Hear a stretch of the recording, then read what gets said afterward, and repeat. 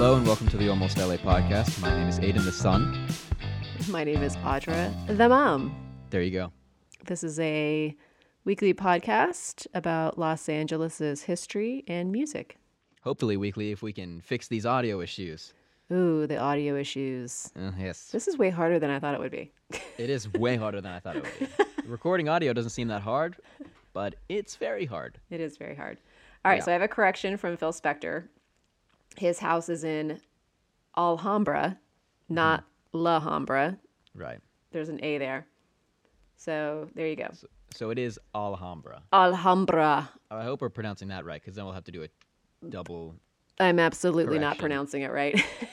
But well, that's how I'm- it looks, at least. I'm phonetically pronouncing it. Maybe we should say Alhambra. I have a correction from last week. This word actually looks like Alhambra, but I was saying La Alhambra. La Alhambra. I was doing Right. La La La La Alhambra.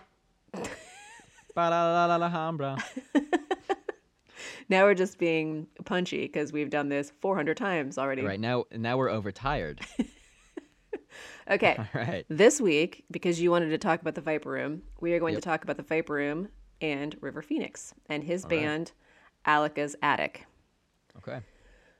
Okay, River Phoenix was born River Jude Bottom on August 23rd, 1970, on his parents, John and Arlene's, I think it's Arlen's farm in Madras, Oregon, or Madras. I'll have a corrections about that next week.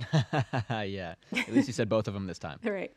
When he was 2, they joined the Children of God Christian movement that turned into a cult.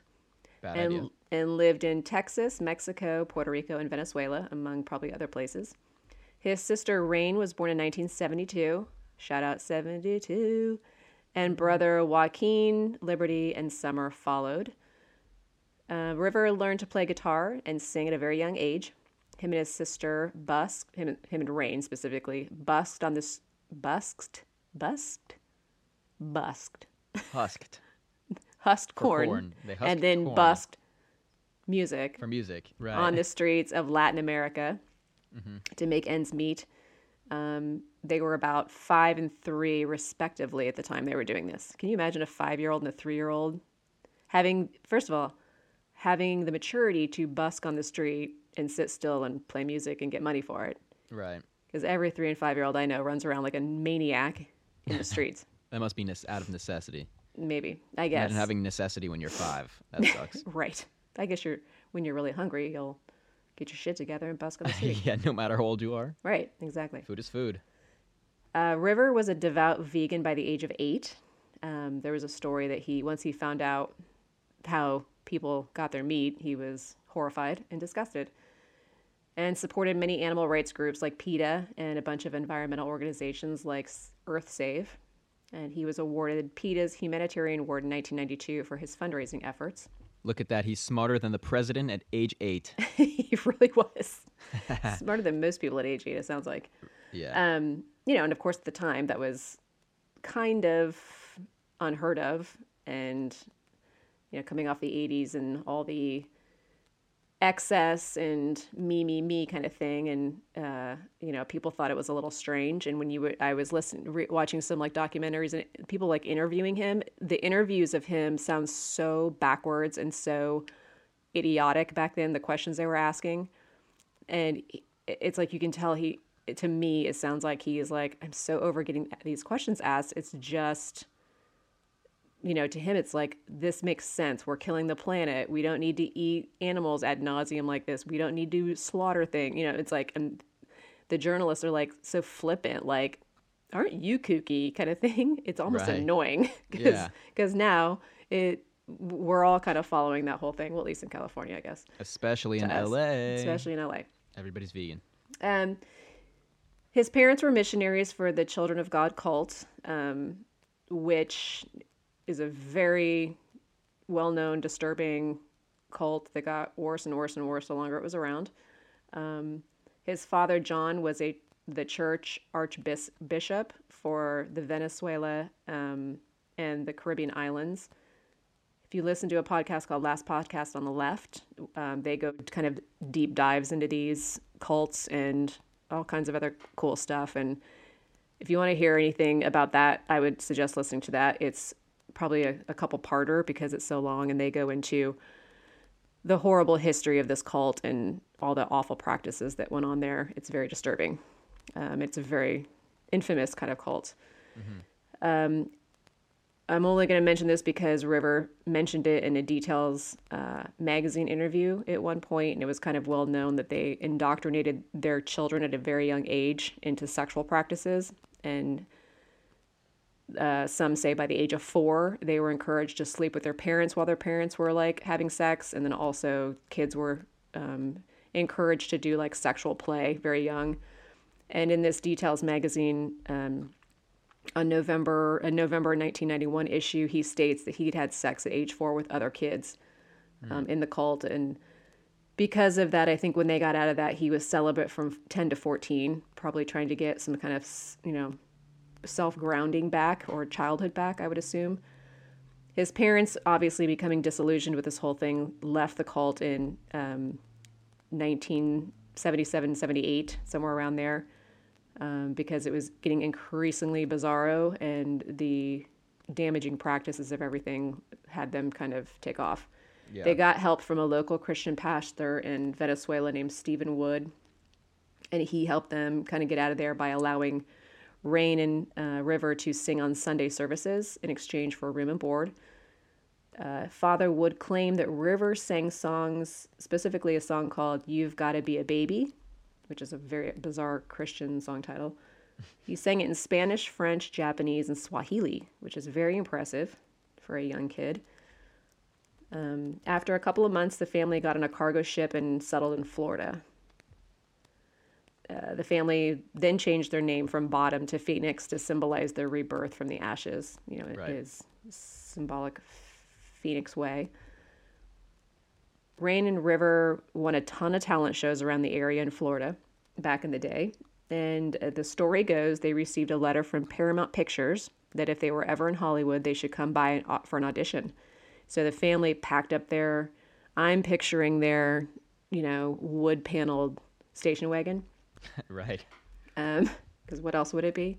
Their weird commune pants. Yep. And all their flowy, hippie clothes. And their guitars, cool names. Right. Happy as can be, away from the cult. And they went out to LA. And I guess Paramount passed for whatever reason. It doesn't say what the audition was, what specifically what they did, but they passed. And their mom ended up getting a temp job at NBC and eventually got an agent for all of the kids. River and Rain, she went by Rainbow sometimes, they ended up doing audience warm-ups for certain TV shows. One of them specifically was called Real Kids, which I vaguely remember as a kid.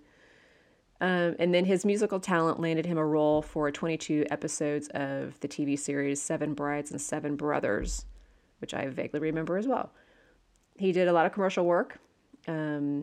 I remember him from Family Ties, which I watched religiously. And he ended up, doing a movie called Stand By Me, which everybody knows.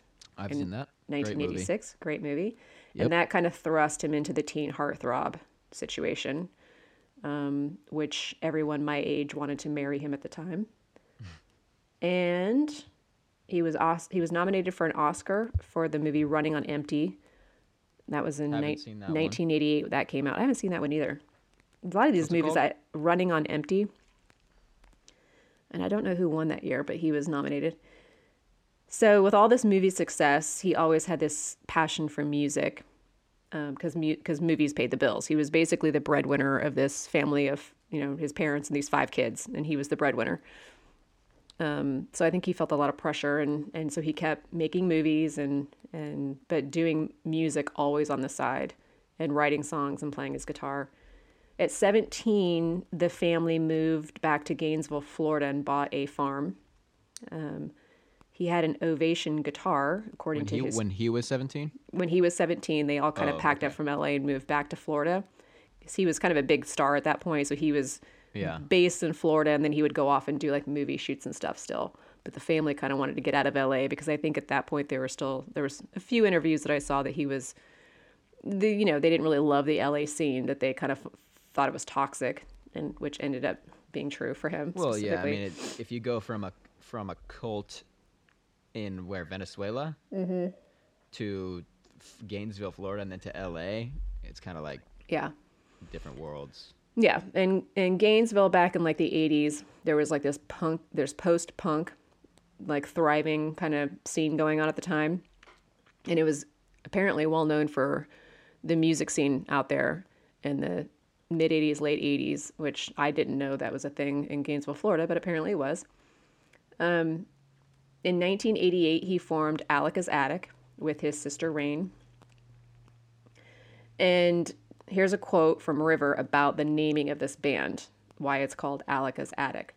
He says, quote, Alika is a functional poet philosopher who gathered friends in his attic to discuss his ideas. When Alika dies, they form a band to share his beliefs with others through music, end quote. Which is kind of eerie and prophetic if you think about what he's saying, because it sounds like they're kind of talking about him, like he's Alika in a way, to me at least. I know it's weird. Right. So they went on like a 2-week East Coast tour at one point, and then in 1988 they were offered a 2-year development deal with Island Records. And this is after Island Records heard a song that he wrote for one of his other films called A Night in the Life of Jimmy Reardon. They kind of dug his songs. They were like, hey, let's give this kid a chance. They put together, if the terms were like, if they put a good demo together, the Island Records would finance a whole album for them. Unfortunately, due to River's shooting schedule, the demo never was finished, and Island backed out of the deal at one point. So River decided to kind of move on with the record independently and finance it and record everything himself.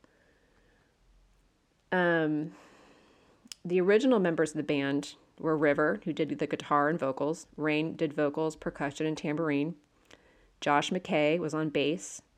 Another Josh Greenbaum, did drums, and then Tim Hankins. Another corrections from last week. Another correction. It looks like Sorry, we pronounced Hankins. the T. he did viola, Tim Hankins. Uh-huh. And then a former member, was Sasha Raphael, and I didn't really get a vibe of what he did. He just kind of was there. It just said former member. I know they had at some point, his friends would kind of fill in sometimes or here and there. They did a lot of benefit concerts for various organizations like PETA and like, stuff like that they were passionate about. So that was kind of the main gig, was doing these like benefit things. So in 1990, on this set of My Own Private Idaho, which was a huge kind of film departure for him, where he was, instead of playing these kind of heart-throbby, characters, good-looking kid, whatever, he was playing these, this movie was about Portland's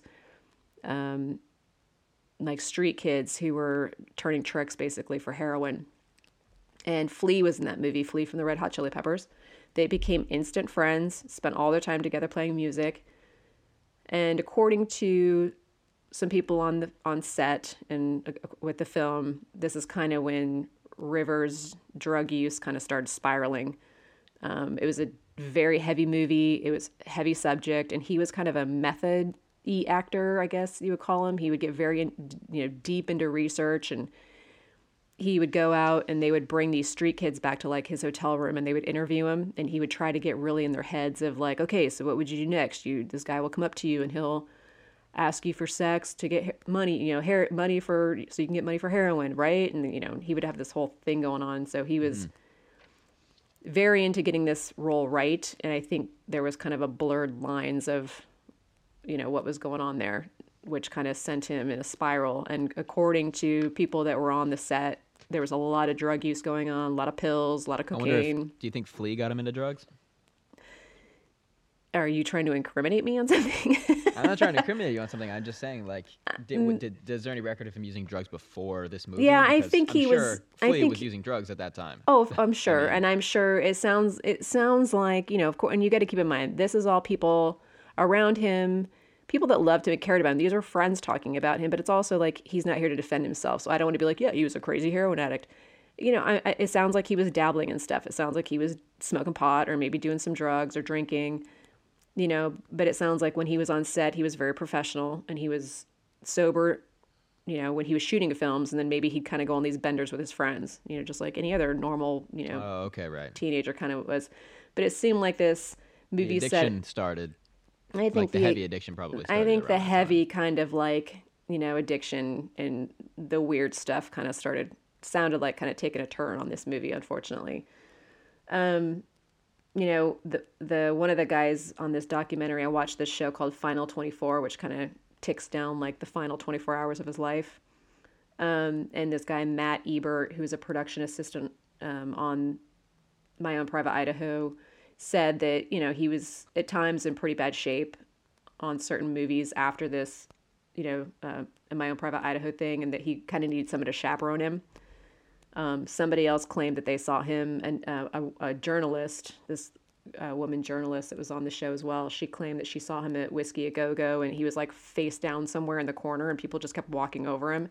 And she's like, "Who's the hot guy in the corner?" And they're like, "Oh, that's River Phoenix." And she was like shocked because he was, I think back then too, people were like, he's a vegan, loves animals, he's this hippie kooky guy, so why is he like poisoning himself and freaking out? And they couldn't separate the fact that just because you're a vegan doesn't mean you can't also be addicted to something. Just because you won't eat meat doesn't mean you won't drink a ton. Plus, it sounds like he was very, very big on the animal rights part of it. So you can for sure like animals, but then be addicted to drugs and kill your own body. Well, of course. I mean, it's not necessarily 100% a health. Well, that's what addiction is, and you can have sympathy Yeah. for other things and then abuse yourself. Absolutely, especially if you have addiction is going to be more important than your veganism as well. If you're addicted to heroin or something. Yeah, but I also think that, he was trying to protect his image. I think his publicist was protecting his image. And, no one's going to be like, well, yeah, Phoenix is a raging heroin addict. They're going to be like, no, he is a great guy. He's awesome. He's talented. He's a genius, whatever. So anyway, so let's move on to the last day of his life to get us to the Viper Room, which unfortunately he is now always connected to. Actually, let me go back and I want to play you a song. I want to play you him singing in his Alaka's Attic band, because I think that it's important to hear his voice. So this is the song. It's a song called In the Corner Dunce. And it's Alaka's Attic, and it's River singing.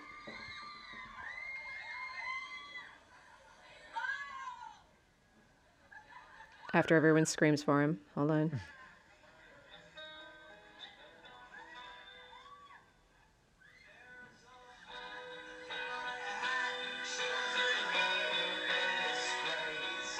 scalp and my hand are the only injuries I'll stand if I can. When I fall, forget me. Will you respond if I float in? Yes, welcome me back with a marching band. There's a hole in the ozone, so life's worth giving up. And when I do now, won't you please forgive me? It's not that I've lost. 'Cause in a There you go. All right. Alaka's Attic, River Phoenix. Pretty unique. That's cool. That's cool. It's like a very 90s feel to it, for sure. Especially with the girl screaming. Woo! River Phoenix. I didn't want to tell you, but that was me. Oh, really? Okay. So, on Saturday, October 30th, 1993, River was back in LA after shooting for 2 months in Utah, a movie called Dark Blood. And he was sober the whole time, apparently, when he was on set in Utah. And he got back to LA to finish some final scenes. One of them specifically, this love scene that he was doing with his co-star. Her name was Judy Davis, who was apparently notoriously difficult and did not like River for whatever reason. And there was kind of blatant hostility on set between her and him, which was kind of depressing him and making him uncomfortable. So he was putting off this scene with her. He had really idolized her and was excited to do the movie with her because she was a very accomplished British actress and, awards and highly regarded. And I think he was very bummed out, when he met her and got on set, that she had this kind of hostility towards him for whatever reason or another. I have no idea. The director, who I'm going to butcher this name a million times, his last name is Schluzier, Slushier, Sluizer,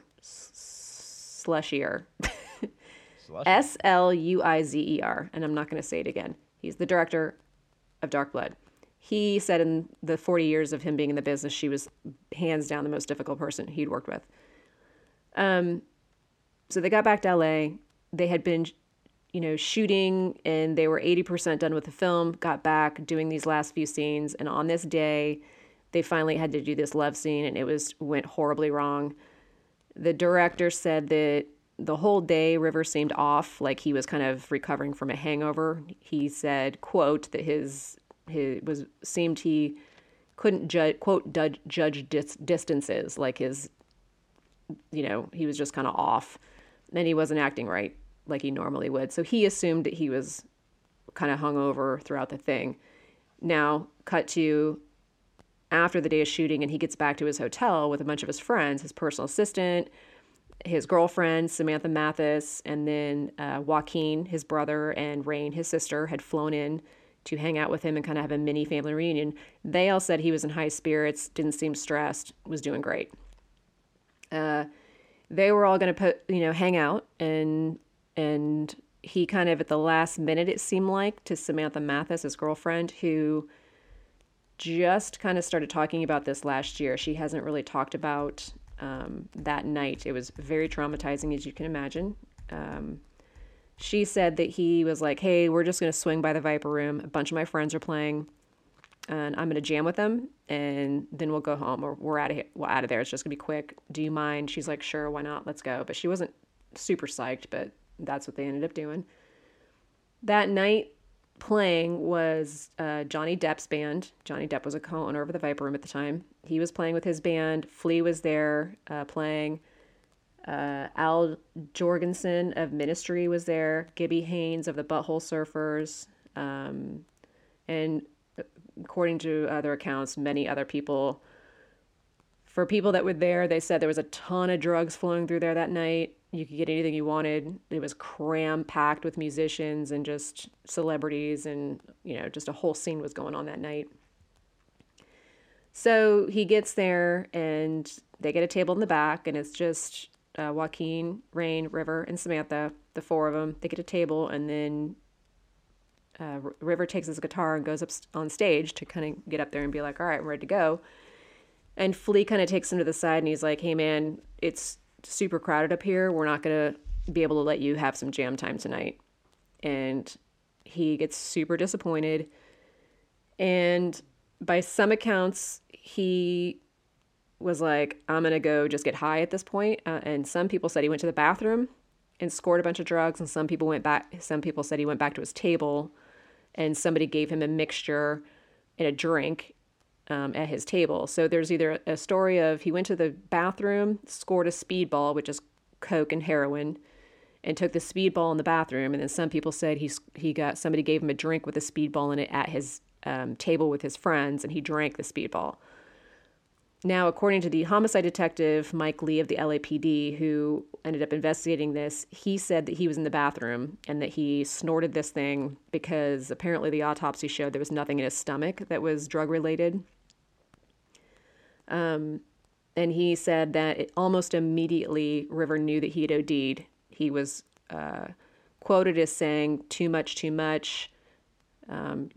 something to that effect of, it was too much, help me kind of thing.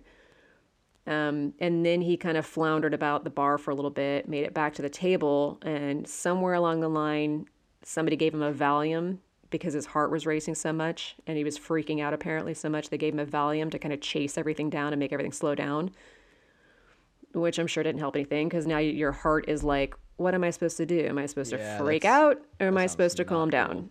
And coming off this dry spell did not help, because as you know, celebrities have done this before. They get clean, they try to go back into what the doses they were doing before, and they immediately OD because it's too much. So his brother and sister and his girlfriend immediately, are kind of like, what's going on? Samantha said that she, in this interview that she just did a little while ago on the 25th anniversary of his death, said that she was, quote, uncomfortable with how high he was. So he started convulsing and having seizures, and they dragged him out to the front of the Viper Room, out the front door on the sidewalk. And I think for a little bit they didn't know what to do. Some accounts say, in the autopsy, is kind of make an assumption that he was maybe seizing for about 25 minutes, which is a very long time. And you got to remember, Joaquin was like 19. River was River was 23. Rain was 21. These are kids. And Samantha Mathis was 23 at the time. They didn't really know what to do. And finally, Joaquin called 911, and there's a, horrible 911 call you can get on YouTube, unfortunately. I don't know why these make these 911 calls public. It's horrific. I think it's an invasion of privacy. It is an invasion of privacy, but, I don't know why they do it. We're shouting it out, too, so. Well, yeah, so don't go look at it. Don't. Never mind. Ignore what I just said. Don't listen to the call. But it's heartbreaking anyway. Yeah, that's terrible. And by the time the paramedics showed up, he had no pulse and very shallow breathing, and he died at 1:51 a.m. on October 31st. So if you Google this and want to read more about this, you'll hear a lot of accounts saying that he died Halloween night. And there's all these claims that he went to a party, and there was a costume party, and there's claims that there was people walking around in costumes around him. I don't know how much this has kind of been, blustered about this Halloween thing. The fact was, he was working all day on the 30th, and he was out the night of the 30th, and ended up passing away early morning, Halloween morning, October 31st. So I'm taking kind of the costumes and all that kind of stuff with a grain of salt, unless people were just out, being freaky the day before. So at the time of his death, Aleka's Attic was working on an album, and obviously the project was never completed. The album would have been called Never Odd or Even or Zero. That was the working title. Rain worked on the album for about 2 years. But because of communication issues and possibly release contract issues, sounds like some of the guys wanted to release the music no matter what and could care less if they got a dime. And maybe some of the guys were holding out for some money and, whatever. But for whatever reason, it was shelved. And then in 1997, Michael Stipe of REM, who was a friend of Rivers, bought the rights to all of Aleka Attic's material from Island Records. In 1996, they did a benefit album titled In Defense of Animals Volume 2, which had an Aleka's Attic song on it called Note to a Friend. And just recently, as of last week, on February 13th, Rain released her debut solo song featuring Michael Stipe called Time is a Killer. And along with this song with Michael Stipe, she released 2 songs of Aleka's Attic that had never been released before. One is called Where I'd Gone, and the other one is called Scales and Fishnails. She released a statement with the tracks saying, quote, "It's so hard to believe he's been gone for 25 years. It really made me think about the construct of time, how we create it to make sense of things, and how, especially with grief, it never really snaps to a grid. That said, a quarter of a century has a definite weight to it, and I felt compelled and guided to share River the musician with the world." So that is that. I'm going to play you Rain's song with Michael Stipe because I think it is badass. Here is Time is a Killer.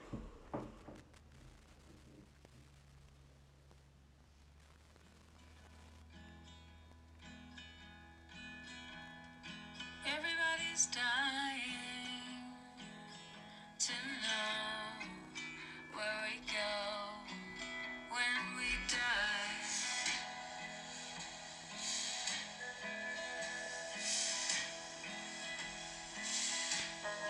Everybody's crying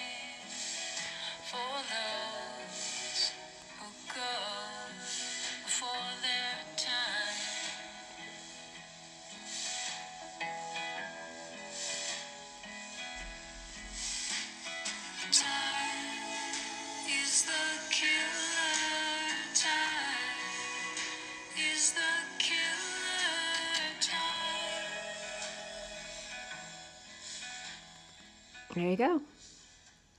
Awesome. That's I actually a love that really song. I great have listened to that yeah. song.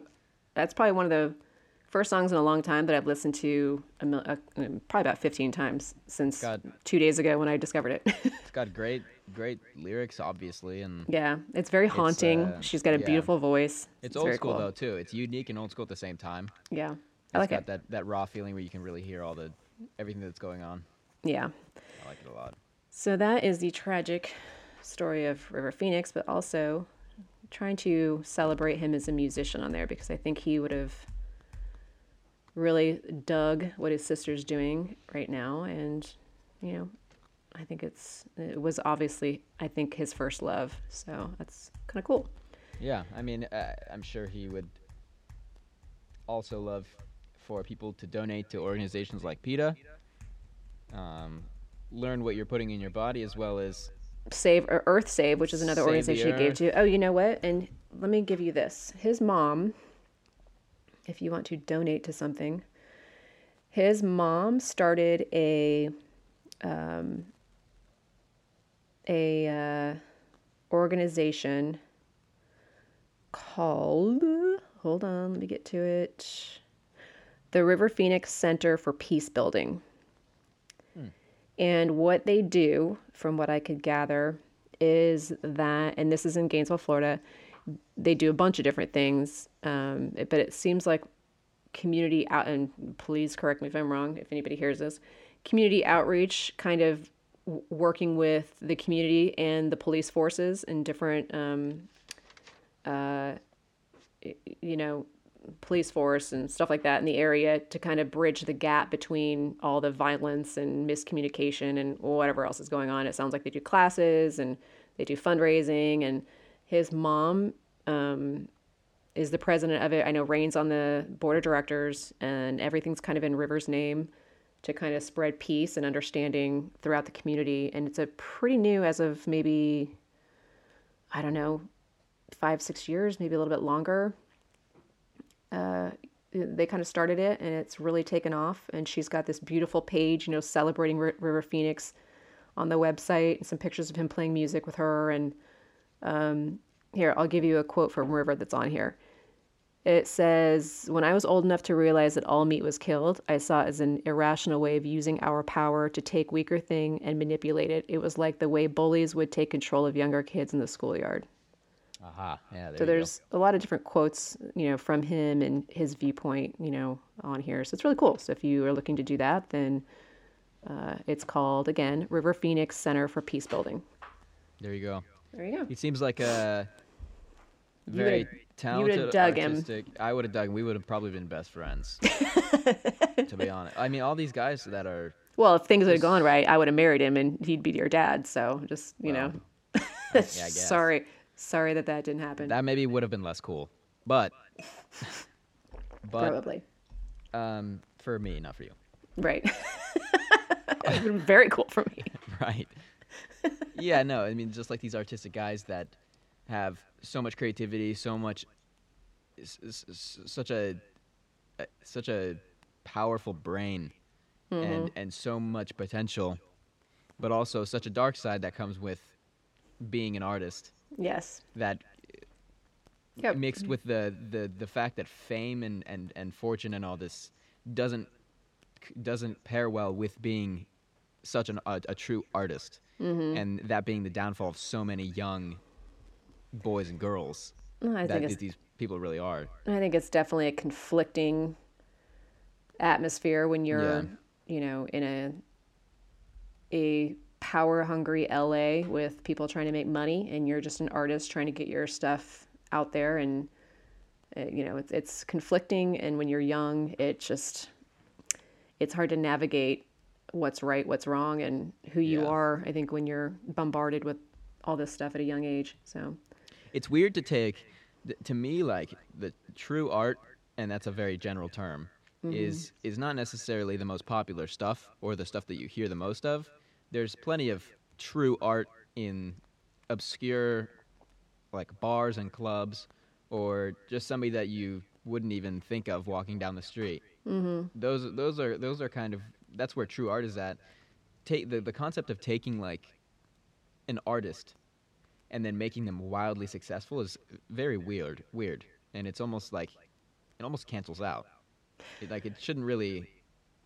Yeah, it's when the director that was talking about him, said that there was like a light in him and like a kind of an aura about him when you met him even as a child, that I think people see those things, and I'm sure other people call it the it factor or whatever it is, and to take that light and then exploit it, Yeah. and then basically crush that person's light is probably why a lot of people turn to drugs or turn to things that aren't healthy, because it's confusing, and you are now sending mixed messages to yourself. You're like, I'm trying to save the planet and I'm trying to,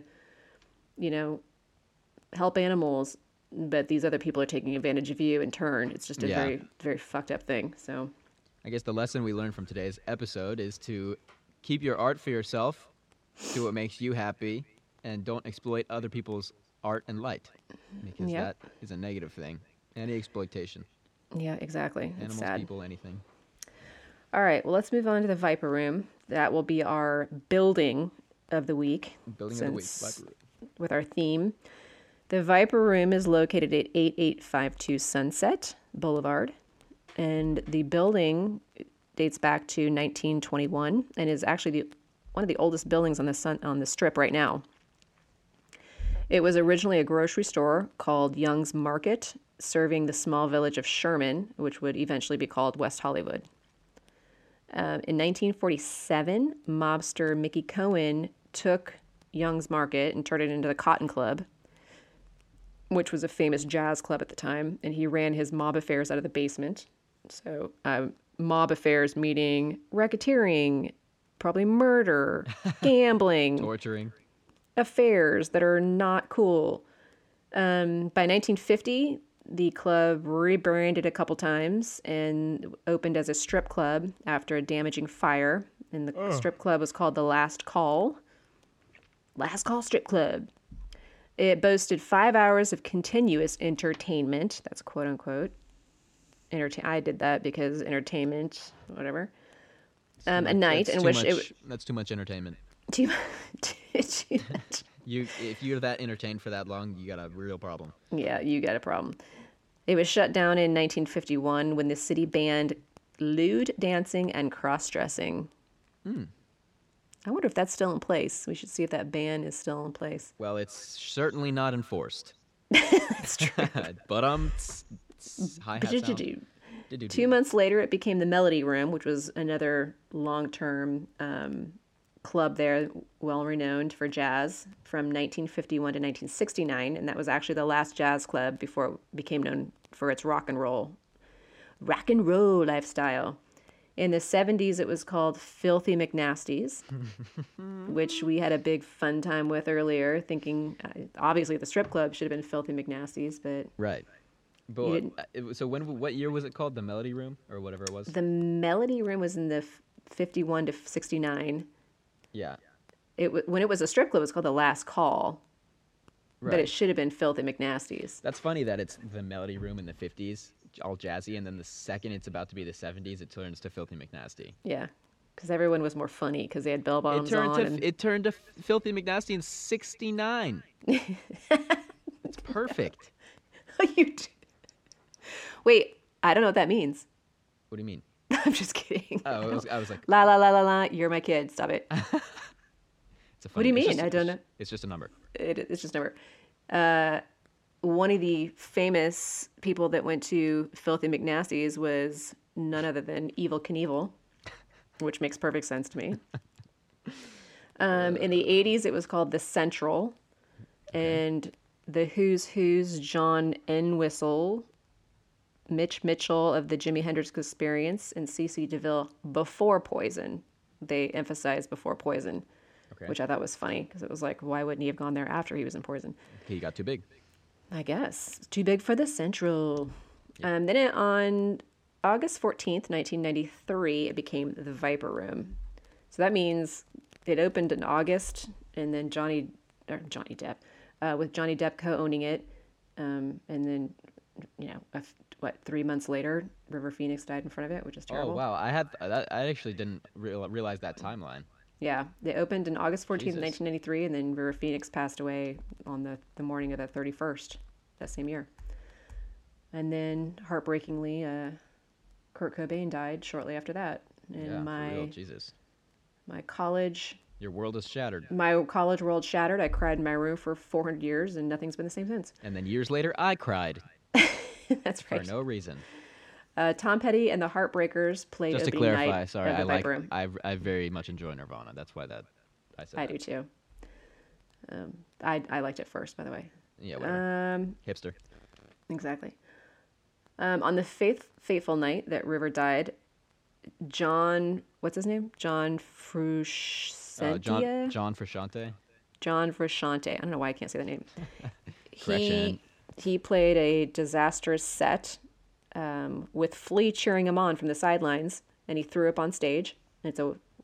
It's a legendary disastrous set, and then he repeated that disastrous set in 1997, doing the exact same thing.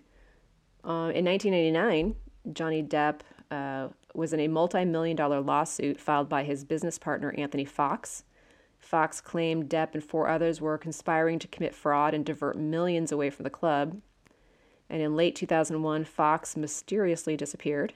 His pickup, 38 caliber rifle, were found 19 days later after he went missing. His body has never been found. And Johnny Depp ended up settling the suit in 2004 and turned over his share of the Viper Room to his daughter, Fox's daughter. That's shady as fuck. I'm just Wouldn't gonna it say be it right then and there. Wouldn't it be crazy if, like, in like a few years, everything from that is uncovered and we find out that Johnny Depp straight up like had somebody murdered and it's just out in the open and like everybody knows it, even though the statute of limitations on that is probably It's not, no. There's no statute of limitations on murder. there isn't. Well, Nope. but at a certain point, I mean, I feel like they don't pursue Nope. legal action. Nope. If they find a body or they find new information, they'll reopen the case. It's probably a cold case, Wow. and they'll reopen the case. Maybe not for Johnny Depp though. They'll be like, whatever. I don't know. The way his life is going. I don't He know doesn't. about He doesn't have enough money for a lawyer. that. Oof, God. I don't want to talk. I feel skeevy talking about it because I feel like I'm going to mysteriously disappear. Shh. I'm Johnny Depp. I'm come kill you.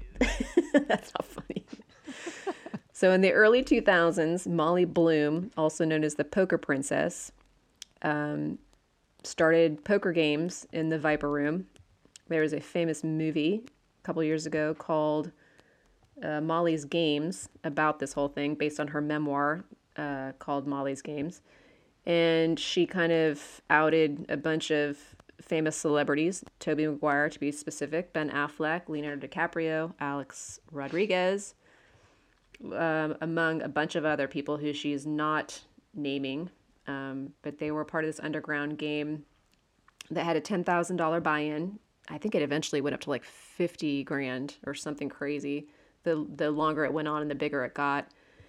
The games got so big, she once saw someone lose $100 million in one night.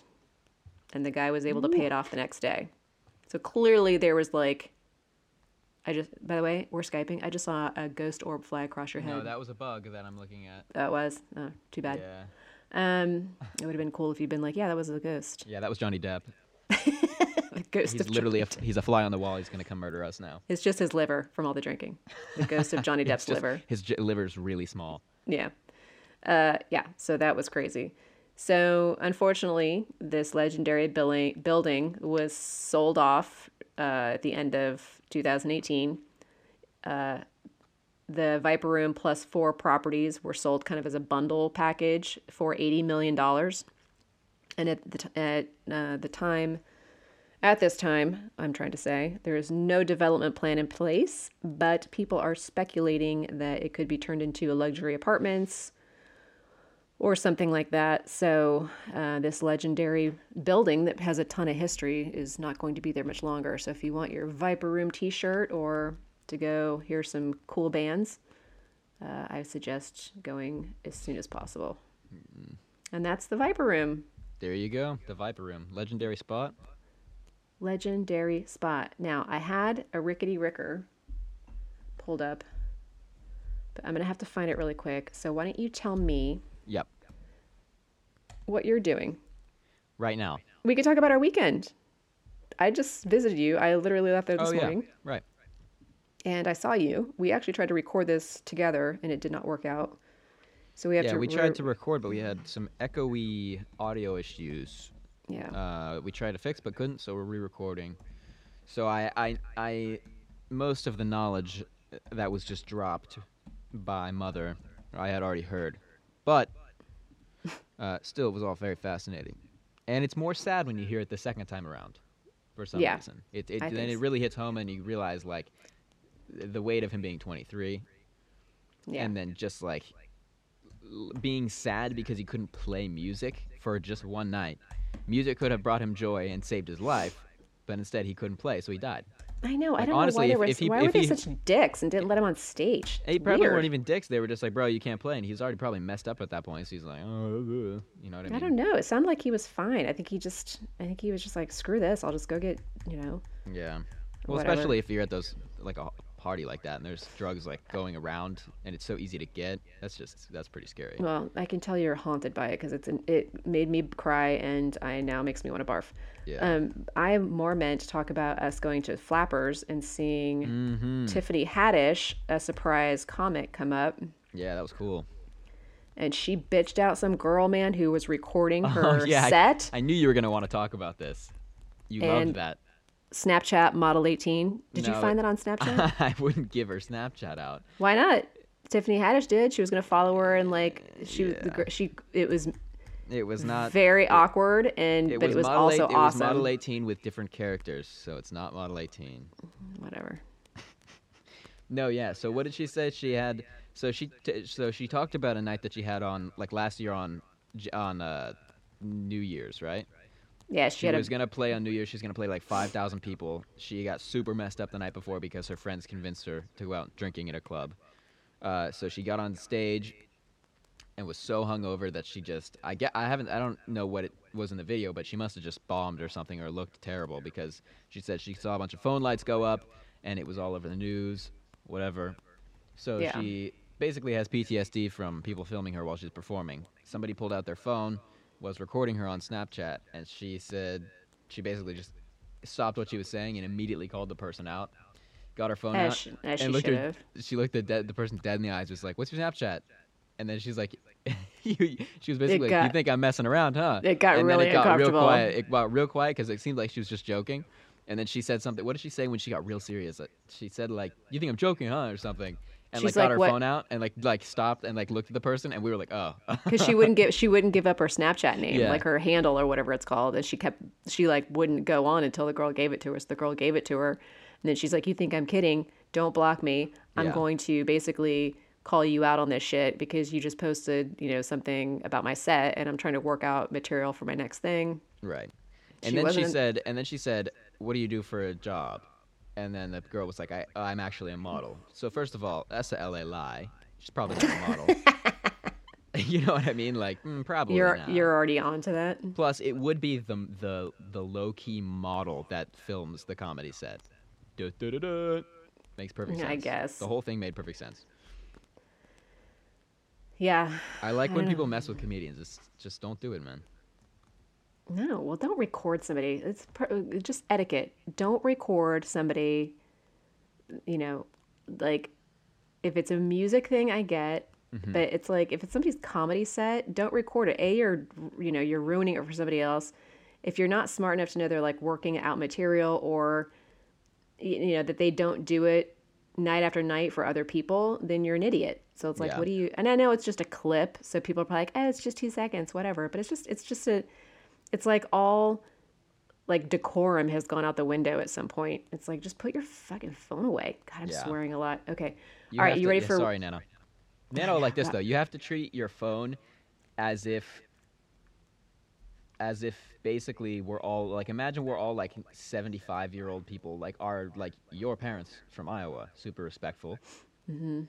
So just pretend when you have your phone and you're in a setting like that you're one of those people. What do you think Nana would do if she had her phone and was in a comedy club? She would not pull her phone out at all until she No. left the building and It's got like all we the way do- home, and then she would check her phone.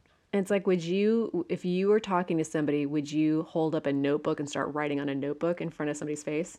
Yeah, right. No, because that would be like, that's weird and rude. It's the same thing. It's just a smaller device. It's gonna be funny when we all have our iPhones in our eyes, and they're all like voice enabled, and somebody just like stands up and starts saying recording in the middle of somebody's comedy set, and we're just like, bro.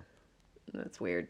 Well, at that point, the comedy set will be like beamed into your glasses. You won't have to go anywhere. That wouldn't even happen. So it'd be cool if it did. It would. Be okay, cool. Are you ready for some Miss Ricker? I'm ready.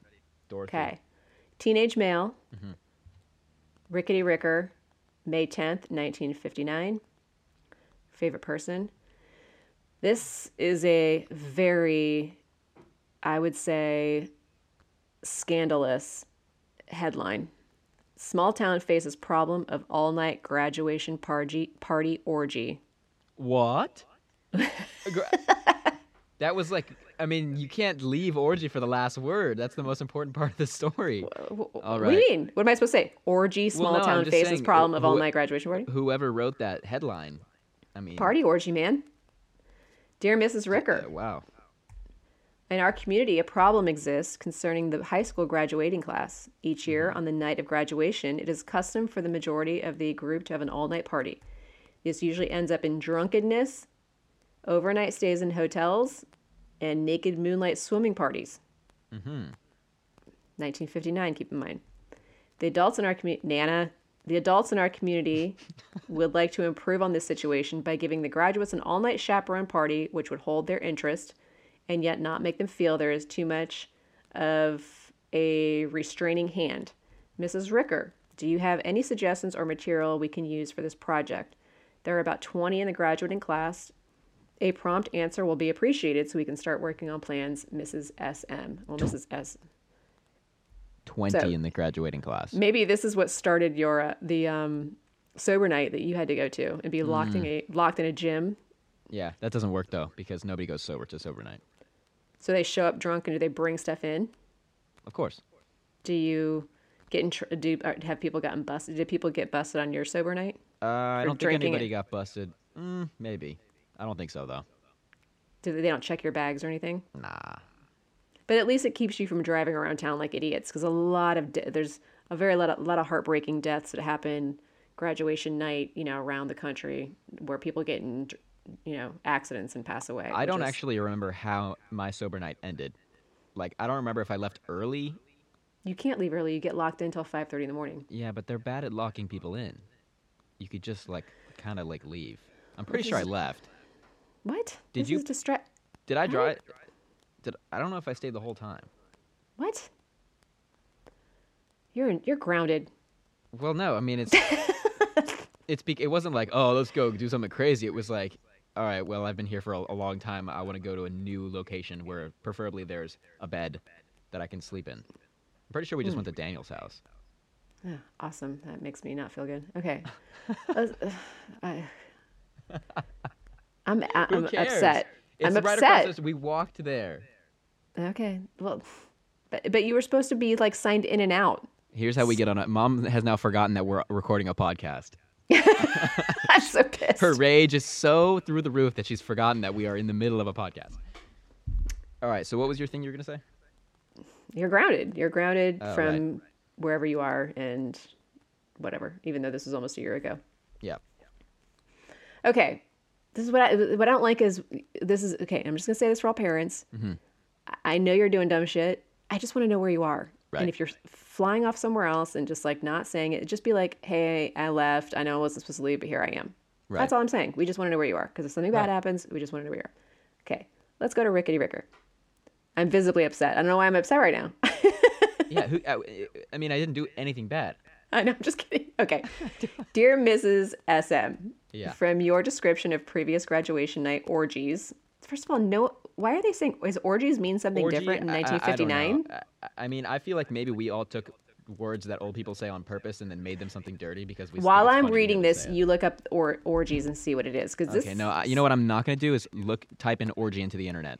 Thank you. Okay, all right. Well, I'm sure according to you, you've done worse than you do behind my back. So whatever. Yeah. Just kidding. Just kidding.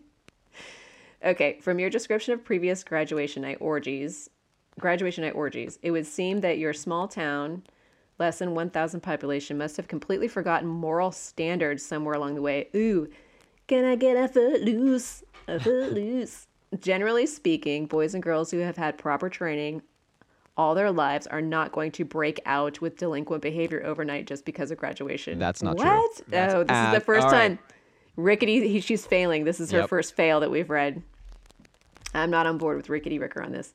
Certainly, graduation does not justify a night of wild, immoral behavior, and I am wondering if any legitimate entertainment might be suggested will not seem too tame and on the square side of this group. However, try this, which worked well for some senior high students in one small community. After the graduation exercises were over, the boys and girls met at a prearranged time and place. In this case, it was a village church. Sorry. A progressive dinner. I don't know what that means. Progressives in quotes. Had been carefully planned, and each course was served in a different home. Ugh. So you're going on like a home dinner. What are they called when you go to like a appetizer here, dessert here, whatever? African The safari. African safari, yeah. Yeah. The youngsters went in groups to each successive home until the dinner reached the dessert course. There's a name for it, and I'm drawing a blank. It was a thing back in the day where you like you move a different course at each house. It's a whole thing. An orgy. Yeah, it's a food orgy from house to house. The family who served dessert also had a large rumpus room where the wandering diners stayed Where to the eat. wandering people have an orgy. I'm sorry, but everything in this In the story is now rumpus going to room. be called back to an orgy. They stayed to eat, play games, and dance until 2 a.m. The group was chaperoned, and most of them were ready to go home by that time. I have a booklet called Group Games for Parties, Oh my god. which will be helpful if you need game suggestions. Just send 10 cents in a stamped self-addressed envelope to me with your request. Making graduations all-night affairs is unnecessary. Going up the column, unnecessary orgy, unnecessary, and is inviting trouble. What legitimate activity can a youngster or an adult, for that matter, get into that will last all night? Wow. All right. I So- don't agree. so I don't think she agree that failed you're not going. miserably. She failed because Yeah. her saying like there's no reason for you to have graduation and be like a full on party blowout. You guys are blowing off steam. You've been in for 4 years. Yeah. It's the last hurrah. So I don't agree with that. And yes, an all night thing is stupid because nobody wants to do anything all night. Nothing good happens after midnight, 1 o'clock, 2 o'clock, as we all know. Mm-hmm. And you can just have a good time and go home. So, back to orgies. An orgy is a wild party, especially one involving excessive drinking and unrestrained sexual activity. Excessive indulgence in a specified activity. So it's basically just Free for all. it's just a free for all. So let me go back to, and so she, right? So she, in the beginning of the thing, she said drunkenness, overnight stays in motels, naked Right, right. moonlight swimming, whatever. So nothing's changed. Yeah, but And actually, I mean, the 1959 orgy from this like community sounds way raunchier than what you did. So it's like you sound like you were just hanging out with a bunch of dudes. well, yeah. I mean, it's more low key, I guess. Yeah. I mean, it sounds like they're really. I mean, but it's also like there's like 20 of them in class. You know Yeah, what I that's mean? kind of So- weird too, where it's just 20 people. I mean, you'd go if like it was like there was like 100 and something or no, there's like 230 or whatever my graduated class. But if there was 20 and we all knew each other so well, we've been sitting in the same classroom for that long, you're probably gonna do way crazier things because you all know each other so well. Man, that who would make can't? way more sense. How can a whole community not take a handle on 20 kids? I mean, let's be realistic here. Yeah, It's I 20 thought 20 it was kids. like there's like actual orgies and like they're like down by the river like getting smashed and there's like huge parties, but it's literally like 20 kids. 20 kids. Yeah. Yeah, yeah, it can't be that hard. No, But her advice to, I mean, she's wrong. Rickety she's just Ricker's wrong. wrong. She's just wrong about this one. I agree. It doesn't need to be an all night thing. That's just dumb. Well, but But- it's gonna be an all-night thing anyway. The rickety Rickers of the world can say all they want. Don't There's no reason for you to be out that late. Okay. But, Well, if know, you went to Daniel's, Yeah. what time did you go to bed? I probably immediately. Honestly, I don't even remember what happened. I'd have to ask them what we did because we were just hanging out there, and I remember we were being like, okay, this is boring. Like it's like being at like it's being at like 1,000 times smaller than Disneyland with like small little games and stuff, and like girls At are like taking pictures for Instagram everywhere, and I'm just kind of at like, for sober oh my night, you're God. saying. Yeah. But once you got to Daniel's house, you just went straight to bed. You just wanted to go sleep somewhere else, just not the floor of the gym. Right. Yeah. No, I mean, I mean, I was like falling asleep. Yeah, I sober don't blame you.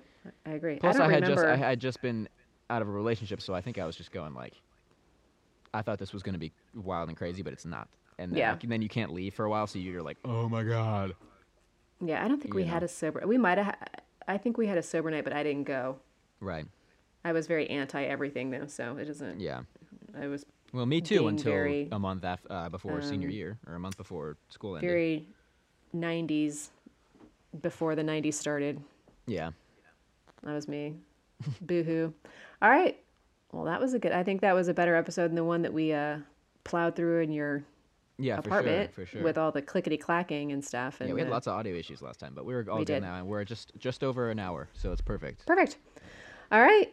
Well, I'm glad we got this redone. Let's try to Yeah. get this up soon. Everybody, thanks for listening. And Thank you for listening to the I know Almost there's LA podcast. Almost LA podcast. I Yeah. know people are listening. I would love for people to write a review, even if it's constructive criticism. We will welcome anything we need to hear at this Especially point. if it's a constructive criticism. Don't Yes. just tell us that we're awesome, because we know that we have many things to fix. No, I'd like to know like if people are interested in the segments that we have, or if they want Right. to hear different stuff or what's going on. First of all, if And, you've made it this far, congratulations. Thank you very much. Yeah, if you could And- listen. And if you If you- anything about the dynamic between us, the way that we organize our segments, if you like the segments, if there should be more or less segments, please let us know. Or you'd like to hear something specific, I'm happy Yeah. to research whatever, because I have a Exactly. long list of stuff and I could easily do anything, because anything is cool to me. So And I'll make dumb jokes about anything that she talks there about. you go. So it's perfect. All right. Thanks, guys. Thanks for listening. Thank you for listening. Bye.